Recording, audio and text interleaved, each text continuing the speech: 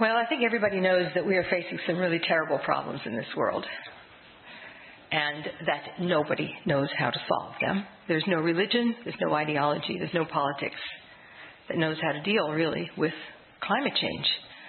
And the problem is really deeper than what we actually do about it. It's how we're thinking.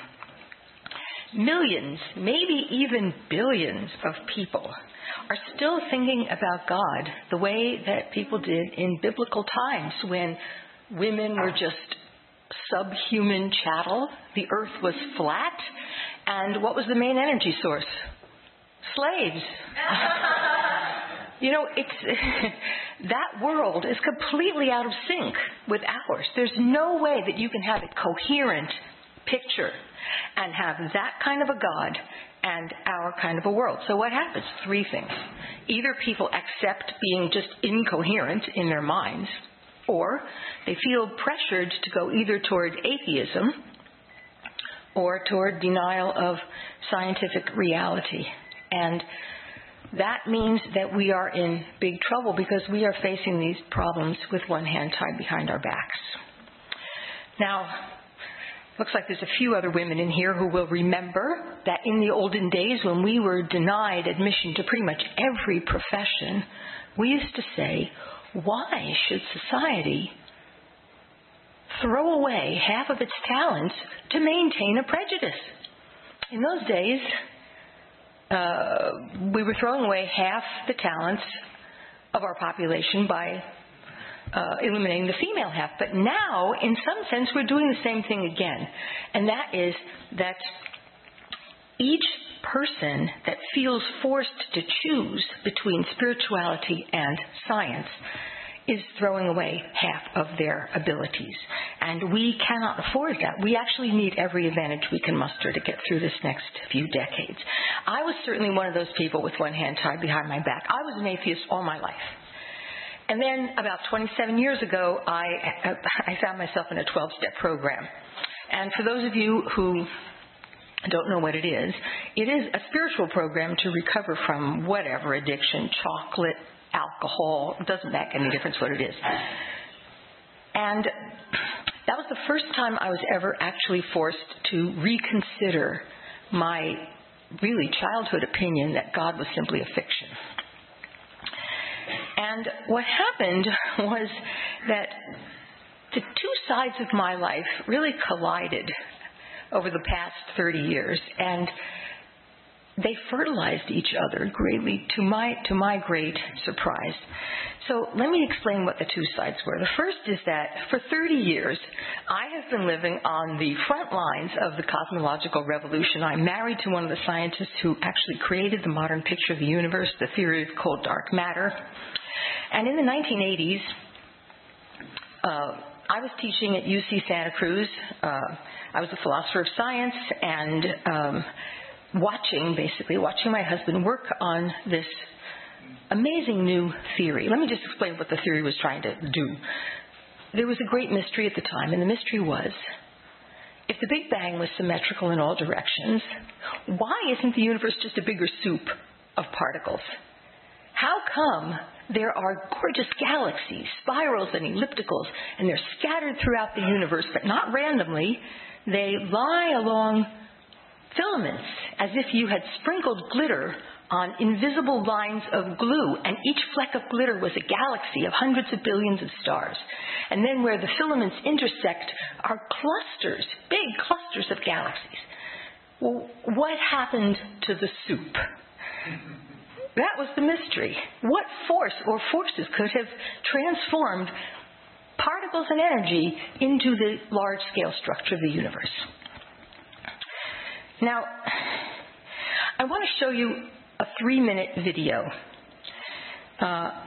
It's an astro video of a trip from Earth, a little bit through our galaxy, then out of the galaxy and across the supercluster to a giant galaxy about 60 million light years away. Why? Why do I want to show you this? I'm going to be talking about God because I want to introduce a way of thinking about God that may seem impossible at first. But it's coincidentally, that is the cover of my book. The subtitle is Spirituality, Science, and the Future of Our Planet. But the important thing that you do need to remember is this. You really can't know what's possible or impossible until you know what universe you're living in. So we're going to take this trip. I wish it were darker here so you could see better, but we're facing the Orion. Apparently the blind is broken. So we're starting out on Earth facing the Orion constellation, and we're going to be heading toward the sword of Orion.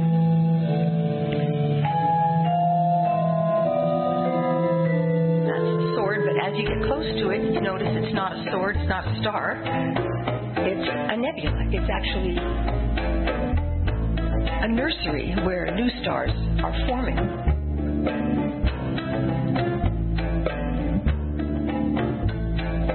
This is called the Horsehead Nebula. It's 1,500 light years from home.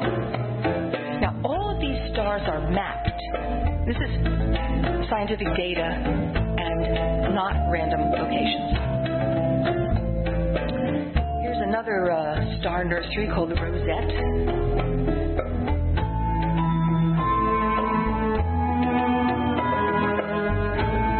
See, there's a lot of dust in the galaxy. Dust cloud. Here you're seeing not a nursery of new stars, but the remnant of a supernova. And at the center, if you look carefully, you can see a pulsar beating like a heart. Now, the dust in the galaxy actually blocks a lot of our view of the stars. So we're going to rise up and out, and then you can see what a large galaxy like ours looks like.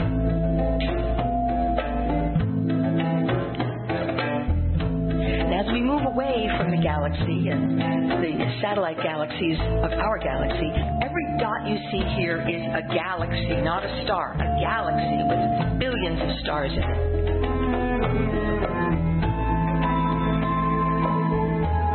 Here's our big neighbor, Andromeda. And as we go through this somewhat smaller galaxy called Triangulum, we're 2 million light years from home.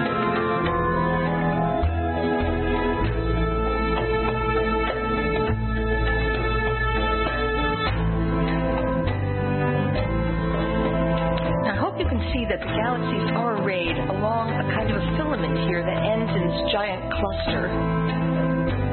We're going to head for the cluster, but not directly. There's a spiral, another spiral galaxy. Around and ride down the filament into the center of what's called the Virgo cluster. We're coming around now, and we're going to ride down that way.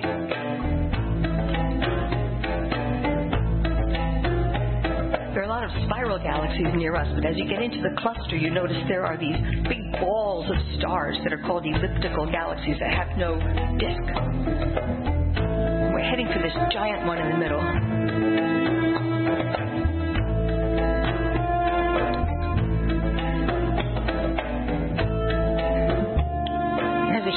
Black hole in the middle that this is the jet out of it. Okay.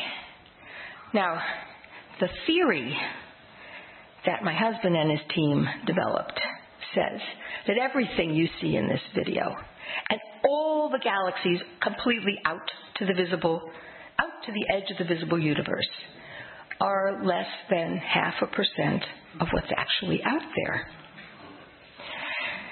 There are 2 enormous invisible presences in the universe called dark matter and dark energy. And dark matter, it's not made of atoms, but it has gravity. It pulls ordinary matter, the kind of stuff we're made of, together at the same time that dark energy is flinging space apart. And the interaction of these 2 giant forces has spun the visible galaxies into being. And that has created the only possible homes for the evolution of planets and life. So dark matter plus dark energy, the name of the theory, the nickname anyway, is the double dark theory, the official, wait a second, we get back the official name here. Come back here. Come on. There you go. No, that's not what we want. Let's go.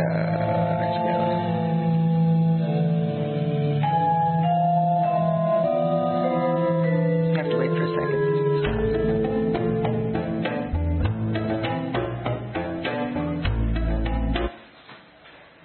The double dark theory. There we are. And the technical name down here is called lambda CDM. Okay, now a little teeny bit more information here. This is the visible part of our galaxy. It's 100,000 light years across the visible part of our galaxy. This is the halo of dark matter that surrounds our galaxy. It's shown here in light, of course, but it's really invisible. And the halo is 1.5 million light years across. And this kind of thing surrounds all galaxies. Here's how it fits into the larger scale structure. This is the cosmic web of dark matter. It's invisible, but that is what's out there. We're not showing the dark energy because we're not showing movement in this. Now, early on, of course, there was no way to know if this theory was true. But psychologically, the way that serious scientists do, they moved in with total commitment to this theory. And they spent decades exploring every nook and cranny of the theory, trying to figure out what does it predict that astronomers could possibly observe. They ran simulations on NASA supercomputers. Over years, countries around the world built all kinds of instruments on mountaintops and in space. And now the data is really overwhelming, and it's all in support of this theory. So this is actually the new picture of the universe. So living with the discovery of this for 30 years had a really immense impact on me. I felt like I was being introduced to layers of reality that I had never even imagined. It's really as though our universe is a wild ocean of dark energy, and on that ocean there sail billions of ghostly ships made of dark matter. And at the tips of the tallest masts of only the largest ships are little beacons of light. And those beacons are what we've been calling the galaxies. We don't see the ships, we don't see the ocean, but now we know they're there through the double dark theory. So this theory tells us our origin story with the authority of all the evidence, and it does not include God. So why would I revisit my opinion that God was a fiction? So here we come to the second half of the other side of my life, and that is that when I was 12 years old, my mother put me on a diet, and I ended up being on a diet for my whole life. My weight would go up and down. It was unbelievably frustrating and, lots of self-criticism. And I finally realized that dieting would never bring me peace of mind, and that I had an actual addiction to mindless eating, and that the only way I was likely to recover was with the 12-step program that I mentioned before. So now the idea of a 12-step program is that you can't simply stop something that you're addicted to, because that's the definition of addiction. You can't stop. But that with the help of a higher power, you can recover. However you choose to define higher power. Now, that was an enormous motivation for me, but I was an atheist. There was no way I was going to buy somebody's notion of higher power or God, or trick myself into believing anything. So obviously lots of people are like me. We're told to act as if we believe in a higher power. So what I did was I would imagine turning my food decisions over to this higher power. I would have a conversation with some part of my mind as if it were separate. It was not separate, and I had no illusion that it was. But the amazing thing was this turned out to be incredibly worthwhile. It was really as though as if I were writing a dialogue between two characters, myself and my higher power. And I realized that what I was doing, when I was thinking of the higher power as a loving but unbullshittable witness to my thoughts. That's actually what I wished I were. And imagining that focused me, and my consciousness became less dishonest, and I was not in denial. I was more courageous. My eating habits changed drastically. I was less judgmental. I got along better with everybody. I was happier. I had no idea why. Now, 12-step programs do use the word God, but they never tell you what it means. What they do is they challenge you to find an understanding that works for you. And if you don't have an understanding of higher power that works for you, you just keep looking. You recover by keeping on trying to understand. You don't actually ever have to understand, but you have to keep trying. And I suddenly realized that I had never tried to understand God because I thought it was a complete fiction. I didn't think there was anything there to understand. But I realized that if I didn't at least try, I had no other alternative but misery. And that was a turning point for me. Everything changed when I decided to become just willing to try to understand. It forced me to start listening to people differently. It forced me to stop jumping to conclusions when I would hear God talk and try to understand what were people getting at. What was it that they were saying independently of the metaphor? So I began that way learning the why of God, but not the what. Meanwhile, back home, I was watching the double dark theory emerge. I was following the developments. I was going to the conferences with Joel. I was privy to mysteries of the universe that virtually nobody but the experts knew about. I felt like I was doing metaphysical insider trading. I paid attention to who was working on different details. What do I mean if this team turned out to be right and not the other one? And no culture in the history of the world has ever tested their view of the universe the way these scientists were doing. And Joel and I talked about it all the time. We tried to figure out how could we communicate this to non-scientists? Could we put it into some kind of a humanly meaningful context? We taught a course at UC Santa Cruz for 10 years called Cosmology and Culture. We wrote these 2 books together. We gave, 100 talks around the world about our books. And no matter where we spoke, sooner or later, somebody would always come up with the same question. And what do you think the question was? Do you believe in God?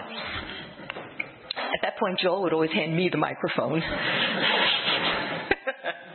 I would just have to say, I don't know. The thing is, I'm only interested in God if it's real.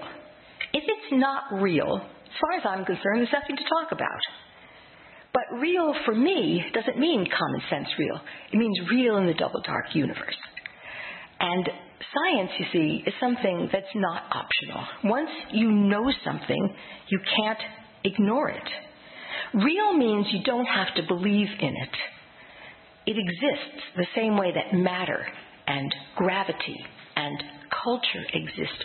We don't have to believe in these things. We have to understand what they are.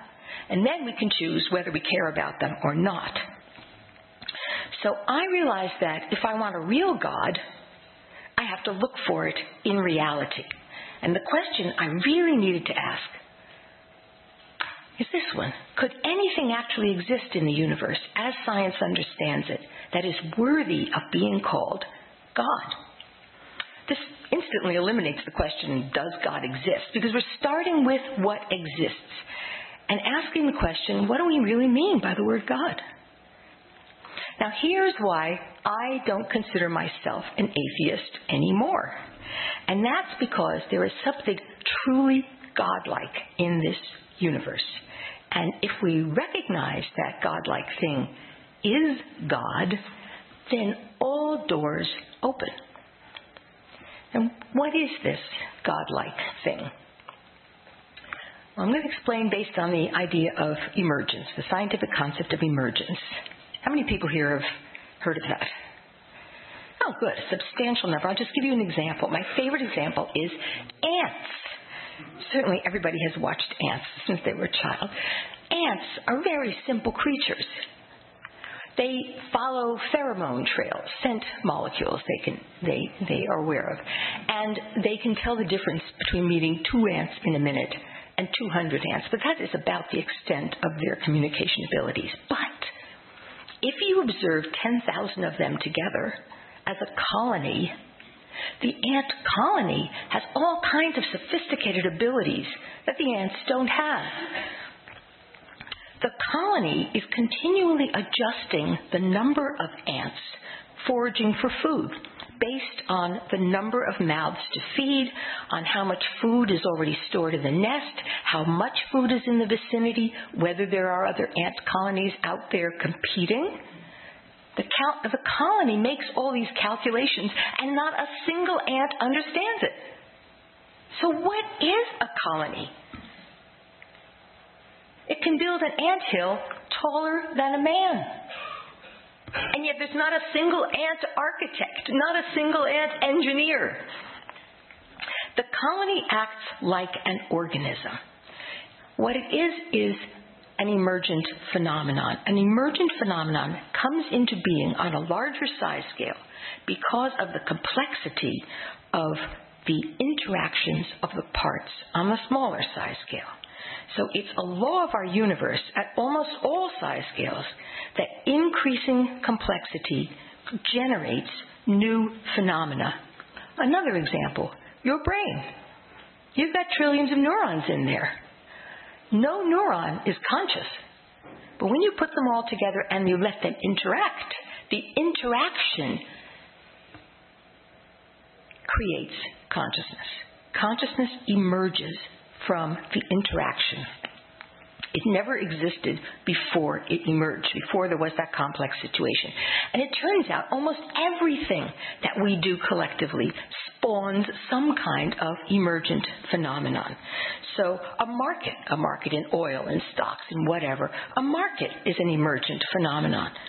Markets interacting create an even more complicated emergent phenomenon called the global economy. That's so complicated that nobody understands it, and the experts don't even agree on what the rules should be about. But it does show that an emergent phenomenon can emerge from parts which are themselves emergent phenomena. The economy, the government, the media, these are emergent phenomena which are very real. They have enormous power over us. But they're not human. They're not human-like. But collectively, we have enormous power over them. So what I'm arguing, or not really arguing, but merely suggesting, is a God that is real for human beings can only have emerged from humanity. From what aspect of us? Clearly not from trading goods or gossiping, which is what I think the media eventually arose from. But it would have to have come from something that is so deep in us that it was there before the very first ideas of gods ever arose. And I think that looking for the origin of God, we really find the origin of what makes us human, what really separates us from the other animals.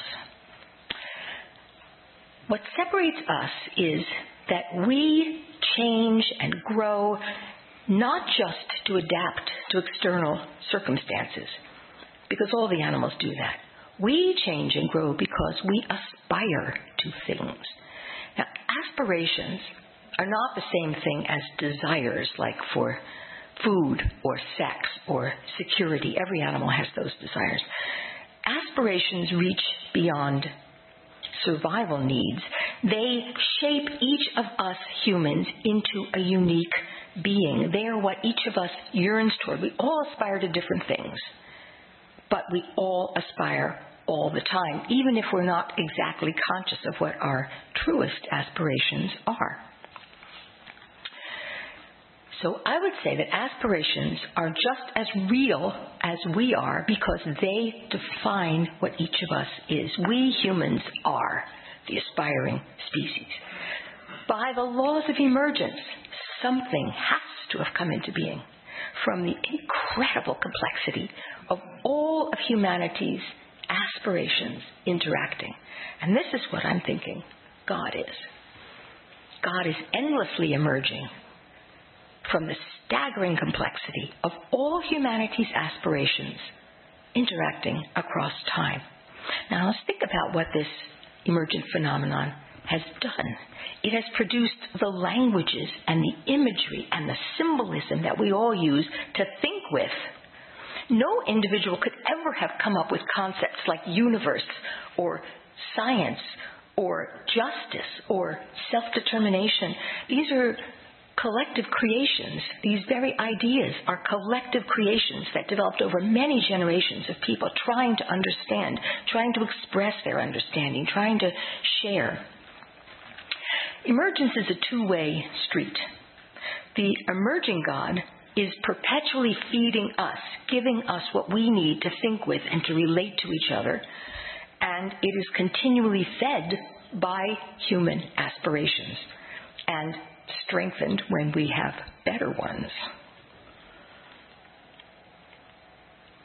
So God did not create the universe, but God created the meaning of the universe. And that is really what matters to us. An emerging God is younger than we are, or maybe the same age.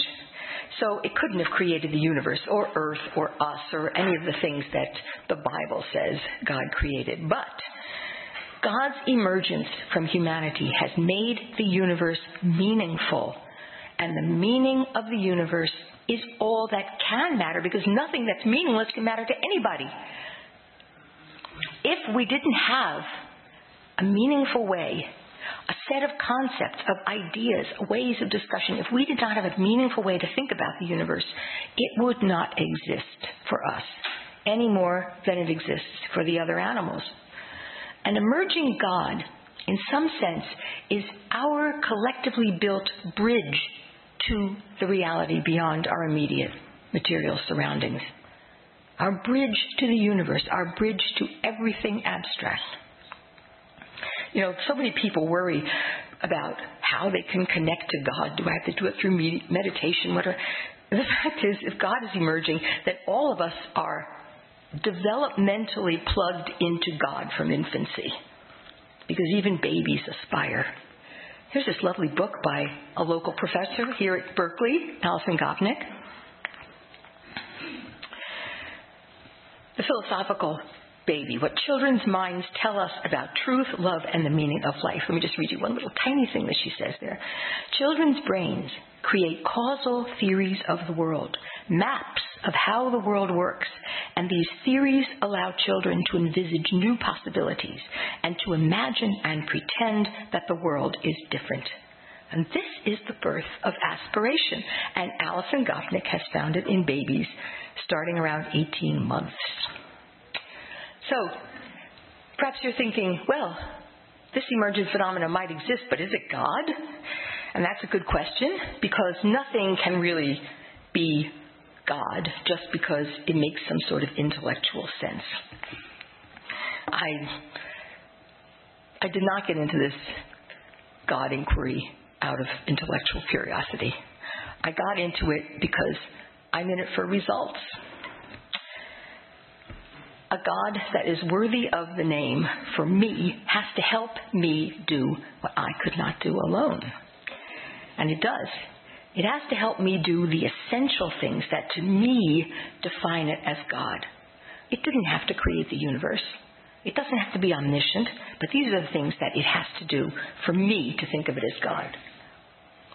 Give us hope and confidence and a big, meaningful perspective of life and on ourselves. Nurture our aspirations. Open our minds to our true place in the universe. Open our hearts by helping us to experience our deep ties to each other, to our ancestors, to our planet, to our descendants, and to the cosmic future that we are part of.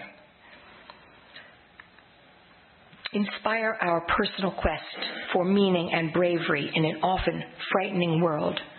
And perhaps most important of all, give us common ground. Less than that is not worthy of being God. But more than that is unnecessary. So, do we have to call this emergent phenomenon God? No. It's real no matter what you call it. When I mentioned this at another talk, and somebody said, well, why don't we just call it the force? Well, here's why. It's because every person on earth over the age of maybe 2 or 3 knows the word God and has some sort of association with it, however primitive or ridiculous it may seem to the rest of us. Everyone has some sort of idea. The idea of God is the most dangerous and the most exploited idea ever. I grant you that. But it is the most empowering and inspiring idea that humans have ever invented. In fact, there can't be a more powerful concept, because if there were, it would be God. Now, question. Everybody here is very smart, and everyone knows what's going on in the world. Are we going to hand this most powerful concept in the world over to the most backward and narrow and dangerous thinkers on this planet?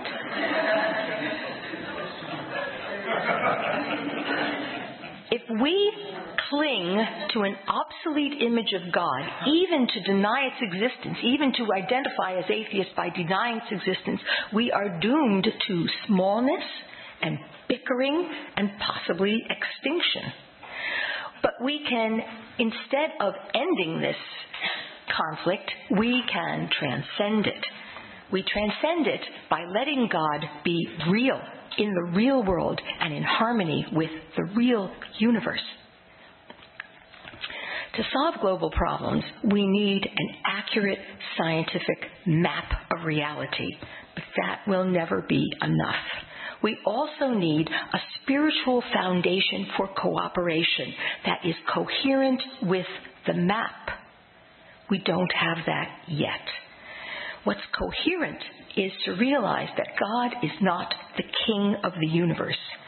God is a planetary phenomenon, and we earthlings are all participating in it. Our task is to understand and to cultivate our relationship to it, and we can start by practicing living consciously in the same universe where this kind of a God can exist. Doing that, to me, is a kind of a prayer. So I'm going to lead you in prayer. Now watch this. All educated people today believe correctly that the sun doesn't actually rise and set, but the earth is turning. And yet, almost nobody experiences that. It's as if they know it, but they can't believe it. But it's important to believe it. It's important to know that we really are part of this universe. Okay, so let's do a little experiment here. Imagine that you're lying on your back in soft grass on a warm spring afternoon, looking up at the sky, your feet toward the south. Spread out your arms and legs and feel the earth below you. You have nowhere to go. You're just part of the earth. As the day is ending, slowly turn your head to the right and look at the reddening sun. Feel your patch of earth turning away from the sun, heading into night. Just as the horizon on your right rises to meet the sun, turn your head all the way to the left. And there you see, on the eastern horizon, the moon, huge and orange, appearing at the moment of sunset. Tonight is the night of the full moon, when sun and moon are in balance. It was in many cultures a night of power. Feel your patch of earth moving slowly toward the moon. As the horizon falls away from the moon becomes whiter because you're seeing it through less and less atmosphere. Let time pass. Let the earth carry you around until the last glow of sunlight disappears and stops masking the stars. You have traveled into night with your planet. You are the side of the planet traveling into night. That was a prayer. That was a prayer because you brought your consciousness into alignment with the reality where the emerging God exists. Something miraculous is emerging from us humans, and we have the choice to act as if it's real and as if this godlike phenomenon is God. We can attempt in the spiritual quest what I watched my husband and his scientific colleagues do when they developed the double dark picture of the universe. We can mentally move into this new theory of God with all our furniture and try it out. Test it.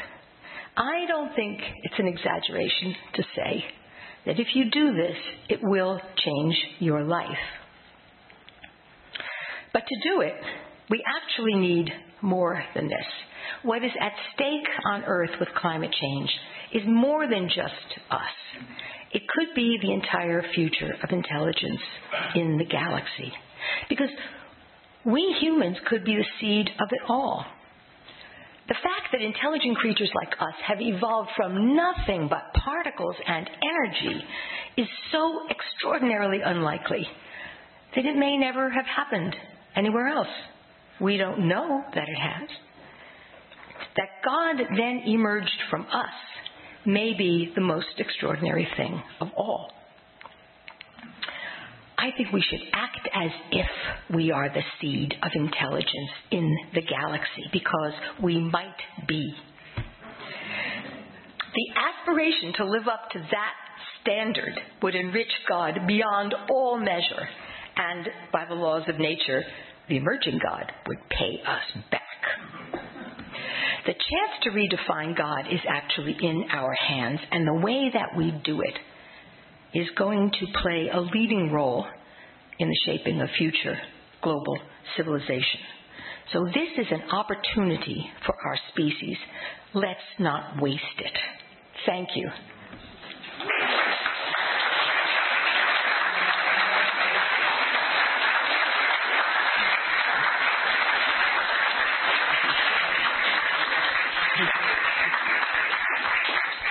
Thank you, Nancy. So we have time for questions, and we have one right here. I've been a member of this church for a long, long time. I've probably attended who's talking. I've probably attended over 100 of these personal theology talks, and I have to say, from my point of view, this was the best I've ever attended. Thank you very much. And I think you've converted me from a hardcore atheist into a true believer.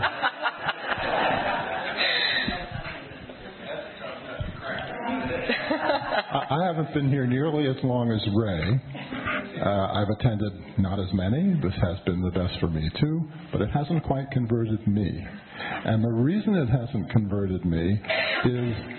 Big story. I think you sort of put your finger on what the real question is when you talked about why keep the word God, and what you appealed to was, well, the history of human thought and culture and ideology has the word, and there's a lot of baggage attached to it. We can get rid of the baggage, but we should keep the word.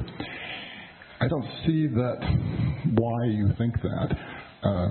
You could assume that you came into this intellectual world at a point when there hadn't been the history of religion and the history of the use of the word God. You married your husband, had never heard the word God, and you could have given exactly the same talk, and you wouldn't have felt there was anything missing. It's only because the word has a history that I think you feel compelled to use it. First of all, I could not have been born into this world without God, because so much of our world really is a result of earlier people's belief in God. I think that we really owe religion a huge debt for vastly increasing the human imagination. Now, people confuse their imagination with reality. This is true. But we do need imagination. And if you look at art, the entire history of art, it's almost all, really until the 13th century, it was pretty much all spiritual expression. So our entire culture is built on that. Now, there are two different levels of God. One is the social level that we've just been talking about now, but the other is the personal level. There's a reason why almost everybody in the history of the world has had some kind of idea of God to fall back on. There's a reason, and that is that human beings need meaning. My favorite expression of why this is so is from Jung.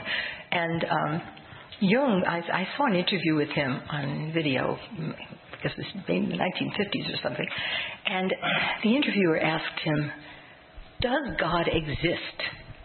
And Jung said, "I don't know if God exists, but what I do know is that every human being has a God capacity." And I was really struck by that word, God capacity. Because, I'd read enough of Jung to know that he felt that people need meaning in their lives. They need to have a sense of how they fit into the universe. They need to have a big picture that they are part of. And they will take one that is completely untrue rather than have none at all. Meaning has always been more important than truth for our species. We cannot have truth without meaning. We can have meaning without truth. But the ideal is to have them both be coherent, and that is what I'm trying to get at. I want a meaningful picture for myself. If I want to pray, I want to know I'm talking to something that exists. It can't talk to me. But I can't know the nature of God, because the whole idea of emergence is that I'm at the lower level. Emergence can explain to me how a godlike phenomenon can have come into existence, but it cannot tell me what it's like. That is something that has to be discovered. If you just look at economics, which is quite a bit simpler, I think, than God, we know there's an economy, and there's so many people out there trying to figure out how it works. And they do. They make discoveries. And every time somebody makes the littlest discovery, they get a Nobel Prize. Yay! Somebody...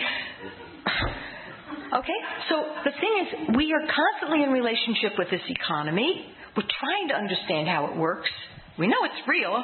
We know it's affecting us. And we can study it, and we can gradually learn more about it. And I think we really need to think about God that way. I think that we can have an origin story for God, and we can try to study it, but we're never really going to know what it is. Still, the fact that it's real, for me, is much more important than the nature of it. So I just know that from my own experience, it's also opened me up so that I can talk to so many people I couldn't talk to before.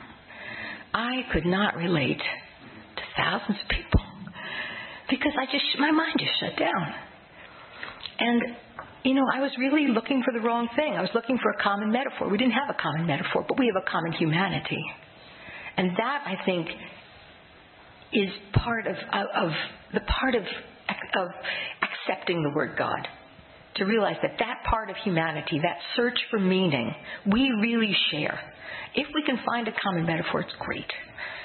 But if not, people like me need a metaphor like this one. So I love your energy, and I resonate with a lot of it really deeply and how it works, but I want to look at it a little bit differently. You're talking about aspiration as something that appears with humanness. I'm going to suggest that aspiration appeared in the very instant of the creation of the universe. And I will use this as a metaphor. the molecules and atoms were created. I'm going to say that aspiration began to work right there, the coming together of oxygen and hydrogen to make water. And this process of aspiration, I think, has been going on at all levels. And I would suggest that we are just one of these aspirations. I would give our aspirations stuff maybe a little different name. I'd call it the development of character. But we're always... there's something innate in our physical being that those ants building the nest. It's not. It doesn't. I guess I'm somewhat loath to think it only happens on the the humanness of us. Our bodies were, molecules became cells, and cells became multicellular, and multicellular grows into brains. My last comment is, and if there is religion in the world, it's like we are now beginning to look back and see our origins. There is something deeply religious about that. So, my comment. Well, I certainly agree with your last comment, but I think we just define aspirations differently. I think what I'm calling emergence, you're calling aspirations. It's true, atoms are an emergent phenomenon. Galaxies are an emergent phenomenon, but it doesn't mean that there was a desire somehow to make something different. It came about. The rules were placed when it happened. Okay. And that maybe is God. That's something I'm puzzled. Okay. We have different metaphors. Thank you. For a change of language, would you accept that creativity instead of emergent phenomena? I didn't get that. That's what could be heard. Would you accept the term creativity instead of emergent phenomena? In which case there is a creativity of some sort at a very basic level. Wherever there is interaction, there's greater complexity. But whether it's really creative or destructive would depend on conditions. In human beings, it would mean honesty just as a basic thing to begin with. Well, to me, talking about the universe itself before any kind of intelligence as being creative is a way that our intelligence explains what it would be if we had done that. Do you know what I mean? So, yes, in some sense you can say the ultimate nature of the universe is eternal creativity. You could say that. But that is this meaning God that I'm talking about, helping me to understand what's going on there. Thank you so much for coming. I feel like a lot of your experiences really mirror, because I grew up being an atheist, although I was in a Bible Belt. But I love that prayer in the sense that, and it ties together your emergence and ascending beyond, because I believe what's happening with the Muslim world right now is what happened when the Protestants and the Catholics used to kill each other. And we have transcended beyond the Bible because we believe women are not lesser than men. Slavery is wrong, even though it's in the Bible, and that gays shouldn't be killed. And that's what I believe should be the next transcendence, because this is the emergence that we would hopefully try to lift. I think one of the stunning statistics is 36% of Muslims still believe that it is the obligation of a daughter to behave in a way to not shame the family. So that's the emergence that I see and really resonate with you.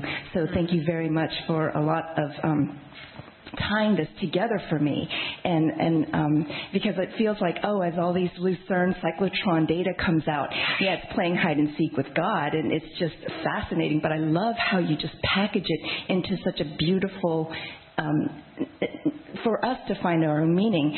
So maybe what I would submit to you, maybe it's my own metaphor, is, instead of the original sin, we're born with this debt that we can never repay. There's just so much beauty in nature, in discovering what's happening with our universe, that it would be our life journey to be in gratitude for all this beauty. And I loved what all those different, it looked like the 10 Commandments to me. It's really, really wonderful. So thank you.